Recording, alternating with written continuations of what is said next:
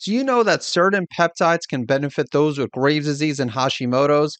If you want to learn more about how peptides can help with thyroid autoimmunity and other chronic conditions, then you'll want to check out the brand new Peptide Summit hosted by Dr. Jenny Flagar. In fact, peptides play a huge role in helping Dr. Jenny overcome her Hashimoto's condition. To register for the free Peptide Summit, visit savemythyroid.com/peptides. It's very common for people with hyperthyroidism to experience anxiety, and that's why I'm dedicating an episode to this topic. I'll add that while the elevated thyroid hormone levels are usually what's responsible for the anxiety, I'll also be discussing other factors during this episode. And so let's get started.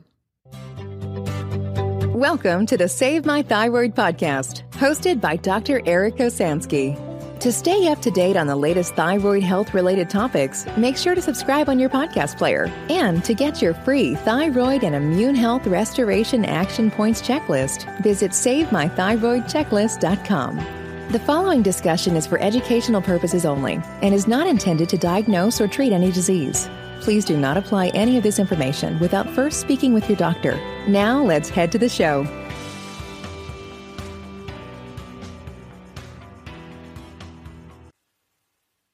Welcome back to the Save My Thyroid podcast. This is Dr. Eric Osansky, and in this episode, I'm going to discuss how to overcome anxiety.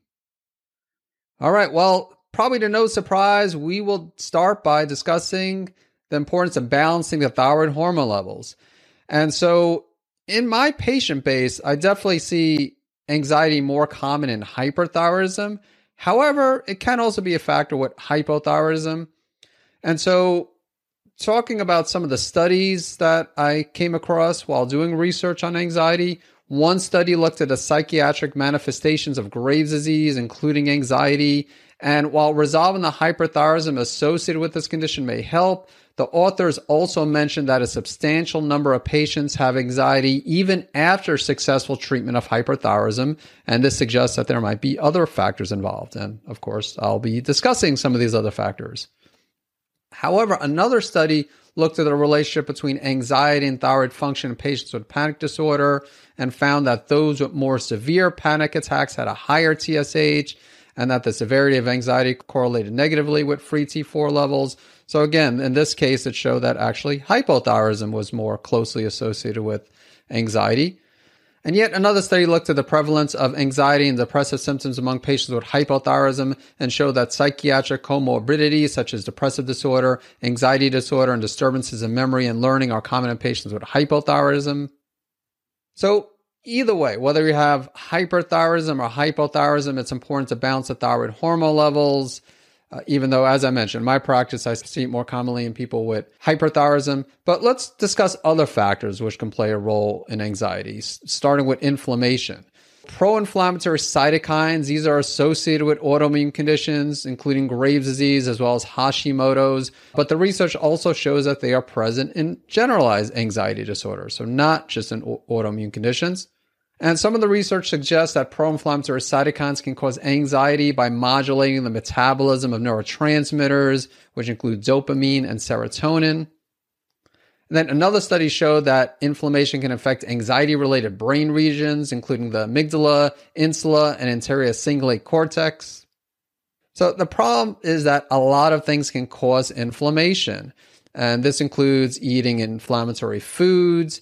Chronic stress can also be a factor when it comes to inflammation, certain infections, poor oral health, which a lot of times goes overlooked unless if you go to a dentist. But if you go into a regular functional medicine practitioner, for example, they might not take into account oral health. Environmental toxins also can cause inflammation, as well as nutrient deficiencies. And some detective work usually is needed to find the source of the inflammation. It isn't always obvious. Besides inflammation, another factor that can play a role in anxiety, and actually a really big factor, is gut dysbiosis. So gut dysbiosis is an imbalance of your gut flora. So you have both good bugs and bad bugs. And sometimes it's not just a matter of having too many good bugs and too many bad bugs, but sometimes you could have too many good bugs. So you could have conditions such as SIBO, small intestinal bacterial overgrowth, where you have an overgrowth of good bacteria in the small intestine. Also Candida. A lot of people think of Candida being bad, but Candida is a yeast. So let's say Candida albicans, you might have a Candida albicans overgrowth.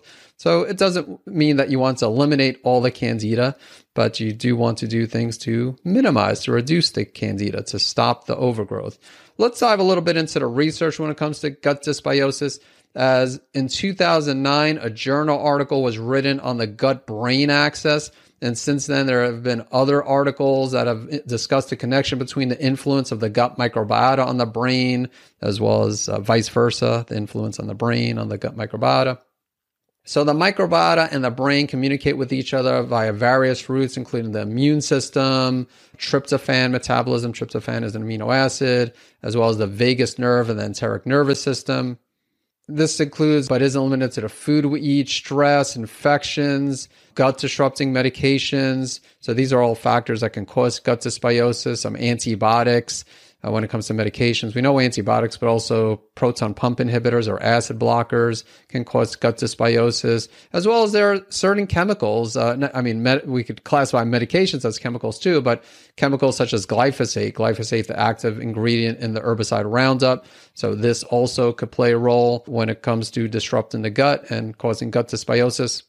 So in the case of infections, while addressing these can potentially resolve anxiety, it's not always that simple. And same thing if someone has overgrowth of yeast and or bacteria. Again, I mentioned SIBO earlier. So many times addressing the infection or addressing the overgrowth can help to get rid of the person's anxiety, but sometimes you have to go beyond this. An example, if someone, let's say H. pylori and they're taking, or they have a parasite. So let's say that either way, if someone takes antibiotics for an infection, for a gut infection, let's say, it might get rid of the infection, but keep in mind that the antibiotics will also harm the good bacteria in the gut. So that could compromise the gut, maybe cause inflammation. And I mentioned earlier how inflammation can play a role when it comes to anxiety. So, and there are many factors that can affect the gut bacteria early in our lives, as well as in adulthood. So again, if someone wasn't breastfed as a baby, which was the case with me, or if someone was born via a C-section, that could also affect the gut bacteria. And of course, taking antibiotics early in life, that also described me as well. So not only was I not breastfed, but I also had a lot of ear infections growing up. So I took a lot of antibiotics when I was younger. Also, I mentioned SIBO and I mentioned Candida overgrowth. And so these can potentially be a factor with anxiety, but there's also a question, is this related to inflammations that causes anxiety, or is it decreased nutrient absorption? So if someone has SIBO, maybe it's not directly the SIBO, maybe it's SIBO causing inflammation, but it also could be malabsorption due to the SIBO or any other type of gut infection. It might not be the infection per se, but it might be the consequence of decreased nutrient absorption, which is causing problems with anxiety. And then also the neurotransmitters, we also need to keep in mind that even though a lot of not only practitioners, but people, when they think of neurotransmitters, they think of the brain, but most of the neurotransmitters are in the gut. So if you have gut dysbiosis, again, that's going to not only potentially affect nutrient absorption, but also the production of neurotransmitters. And that, of course, can play a role in anxiety.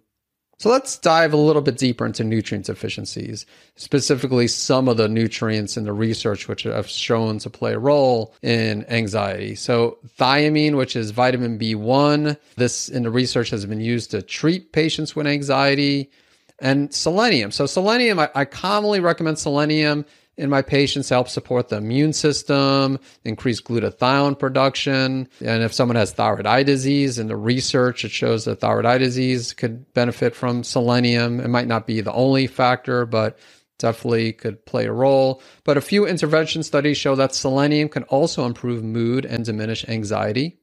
And magnesium. So many listening to this understand the importance of magnesium as it has many roles in the body. And since it has a calming effect, it shouldn't be surprising that it can also play a role in helping some people with anxiety.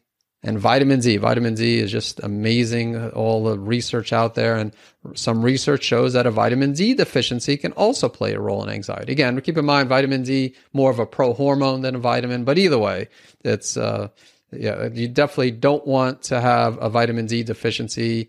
Easy to test for. And just remember again that vitamin D also has anti-inflammatory effects. So the inflammation I mentioned could be a factor with anxiety. So by correcting vitamin D, it can reduce inflammation, but you also need to address any other potential causes of inflammation in the body. And then omega-3 fatty acids. So the research shows that omega-3 fatty acids supplementation can lower anxiety. But again, just maybe like vitamin D, maybe it might accomplish this by reducing inflammation because that's what omega-3 fatty acids can do. And then there's folate as well as SAMe. So there's methylene tetrahydrofolate reductase, also known as MTHFR. So this is a key enzyme involved in the metabolism of folate. And some people have genetic variations of MTHFR, and that includes myself. I have a homozygous C677T MTHFR polymorphism.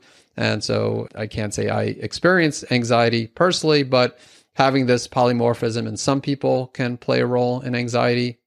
And both folate and SAMe play an important role in methylation. And methylation, very complex topic, so I'm not going to get into detail here. But I will say that it's important for the production of neurotransmitters, which again can play a role in anxiety. Some people with an MTHFR polymorphism, again, a polymorphism, that's it's a term for a genetic variation. So we don't like to use the word, or I don't like to use the word genetic mutation. So a polymorphism is a common genetic variation. And so in some people with an MTHFR polymorphism, supplementing with methylated folate or SAMe, or sometimes also methylated B12 also can help with anxiety. Although it's also worth mentioning that sometimes taking methylated supplements can exacerbate a person's anxiety. So you just also need to be cautious there. Let's talk about herbs for anxiety, because there are some people that are looking for a quick fix. And so I don't like, of course, the goal is to try to address the cause of the problem. And so I don't like quick fixes, but in some cases, herbs can help while you're addressing other imbalances, underlying causes. So there's kava. A few studies show that kava can help with generalized anxiety disorder. Ashwagandha. So ashwagandha is an adaptogenic herb, and a few studies show that it can help to reduce stress and anxiety. So just keep in mind, ashwagandha is a member of the nightshade family. And although I've had many people over the years with Graves' disease and Hashimoto's who have done well with ashwagandha, if someone's following a strict autoimmune paleo diet, you might want to be cautious about taking ashwagandha. Rhodiola. So rhodiola, this is another adaptogenic herb, and a few studies show evidence that rhodiola can help with anxiety symptoms. And then there's GABA. So GABA is the primary inhibitory neurotransmitter known to counterbalance the action of the excitatory neurotransmitter glutamate. And a few studies show that it can help with anxiety as well. And there's valerian root. So this herb is commonly used for the treatment of insomnia and anxiety as it modulates the GABA A receptors. And L-theanine. So one study suggests that chronic L-theanine administration is safe and it has multiple beneficial effects on depressive symptoms, anxiety, as well as sleep disturbance and cognitive impairments in patients with major depressive disorder. However, a more recent study did not support the efficacy of L-theanine in the treatment of anxiety symptoms and generalized anxiety disorder. So a little bit of conflict. I mean, I will say that I've given L-theanine to some of my patients, and I've seen some good results with, I can't say 100% of people who I've given L-theanine. I don't think I could say that with any single natural agent, but I do find it to be helpful in many cases. And lavender. So a lot of people like to use essential oils, and a few studies show that lavender oil can be an effective and well-tolerated alternative to benzodiazepines for reducing generalized anxiety. All right, so let's go ahead and give a few action steps you could take if you're experiencing anxiety. So once again, you want to balance the thyroid hormone levels. If you have hyperthyroidism, you want to do things to lower the thyroid hormone levels. And if you have hypothyroidism, you want to do things to increase the thyroid hormone levels. If you have hypothyroidism because you're taking antithyroid medication, then of course you want to check with the prescribing doctor about getting that decreased. And then you need to do what is necessary to reduce inflammation. So you want to not just take supplements. I did mention things such as vitamin D, omega-3 fatty acids, and these could be those might be the main cause. If someone has nutrient deficiencies and that's the main cause of inflammation, then that's all you might need to do. But if someone has an infection and maybe on top of that they also have some nutrient deficiencies, and if all they do is correct the nutrient deficiency but don't address the infection, or if it's a chemical that they're being exposed to, so either way you want to try to make sure you find the inflammatory triggers and remove the inflammatory triggers. Improve the health of your gut microbiome. This is also very important to reduce inflammation. But also when it comes to anxiety, you need a healthy gut to produce neurotransmitters, which also play a role in anxiety. You need a healthy gut to digest, absorb nutrients, which also could play a role in anxiety. So again, having a healthy gut, very important. And I mentioned, again, correcting nutrient deficiencies. So vitamin D, which again is more of a prohormone, but one of the more important deficiencies and most common deficiencies. I also mentioned selenium. I mentioned thiamine earlier, and mentioned omega-3 fatty acids.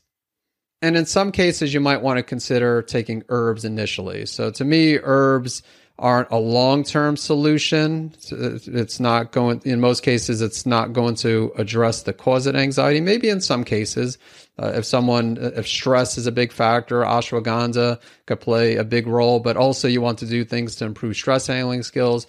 So I think either way, you want to focus on the first 4 action steps I mentioned, but in some cases, consider herbs initially. And that is all I want to discuss regarding anxiety. I hope you learned a lot, and I look forward to seeing you in the next episode. Thank you for listening to the Save My Thyroid podcast. If you haven't done so already, make sure you hit subscribe to stay up to date on the latest thyroid health-related topics. And if you enjoyed this episode, please consider leaving a review. Thank you so much for tuning in. In a future episode, I'll discuss how anti-thyroid medication can have a negative effect on the gut microbiome. This is according to a study that looked at the impact of both methimazole and PTU, and it showed that these medications can cause an imbalance of the gut flora and disrupt the intestinal barrier. I'm bringing this up because this episode focused on anxiety, and gut dysbiosis can be a factor in anxiety. So if someone has anxiety that's caused by elevations in thyroid hormone levels, on the one hand, taking anti-thyroid medication can help with the anxiety by lowering the thyroid hormone levels, but on the other hand, it might also further increase anxiety by disrupting the gut microbiome. As I mentioned in an earlier episode, there is definitely a time and place for anti-thyroid medication, but this is still something to be aware of. I want to let you know about a product called Hyperthyroidism Supreme, which is a unique supplement that has a rare combination of N-acetylcysteine, also known as NAC, milk thistle, and schisandra to support the liver. And it also has a few mushrooms that can help support the immune system, including cordyceps, which has both immune modulating and adaptogenic properties and is great for those with Graves' disease and Hashimoto's. To learn more about Hyperthyroidism Supreme, visit SaveMyThyroid.com/liver support.